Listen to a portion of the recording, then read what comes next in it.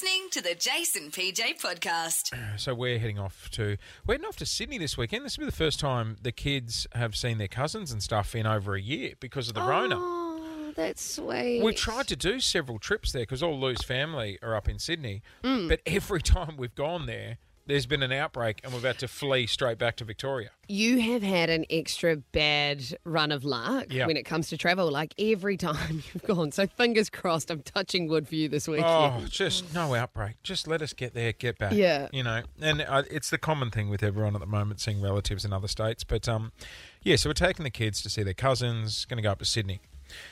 A little bit of a predicament. My 5-year-old has developed a fear of elevators. That's okay. You don't need an elevator to fly. No, that's correct. But at the airport, I mean, we could use the escalators, so we should be fine at the airport. We are staying in an apartment, like an Airbnb apartment style thing in Sydney. Yeah, that's fine. Just use the stairs. It's level 10. Must be nice. Oh, shut up.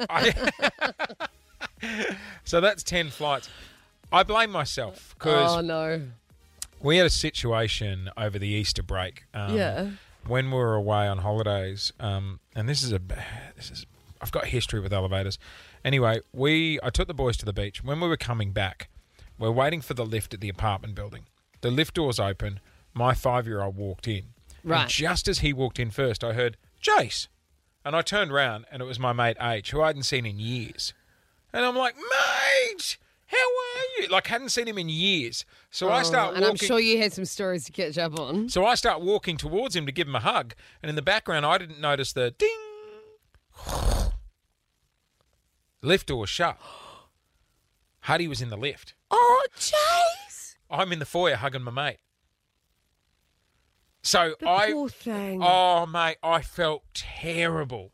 So I've had to call the other, and you know, it's like hitting the crosswalk button. I don't know why, but it feels better you if think it's going to happen quicker. you're hitting it like a bloody machine gun. It never affects Like it. the elevator's going to come quicker. Eventually, the lift came down, the doors open. He's just sitting there with little red eyes, and I'm like, "Oh, buddy, the lift malfunctioned. I'm so sorry. That shouldn't have happened."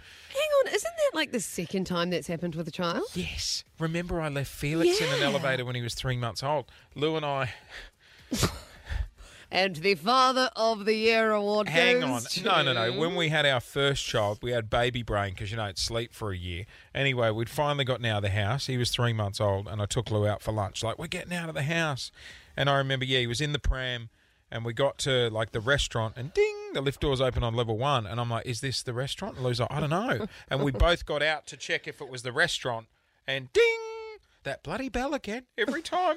And the lift door shut, and I looked around, I'm like, oh, no, the baby's gone. I bet you've never run faster Oh, in your mate, life. like Usain Bolt down 3 flights of stairs. And remember, because the most awkward bit is when you get to the bottom and everyone's waiting, you have to be like, excuse me, can I just get past? Just got to get my kid in the pram.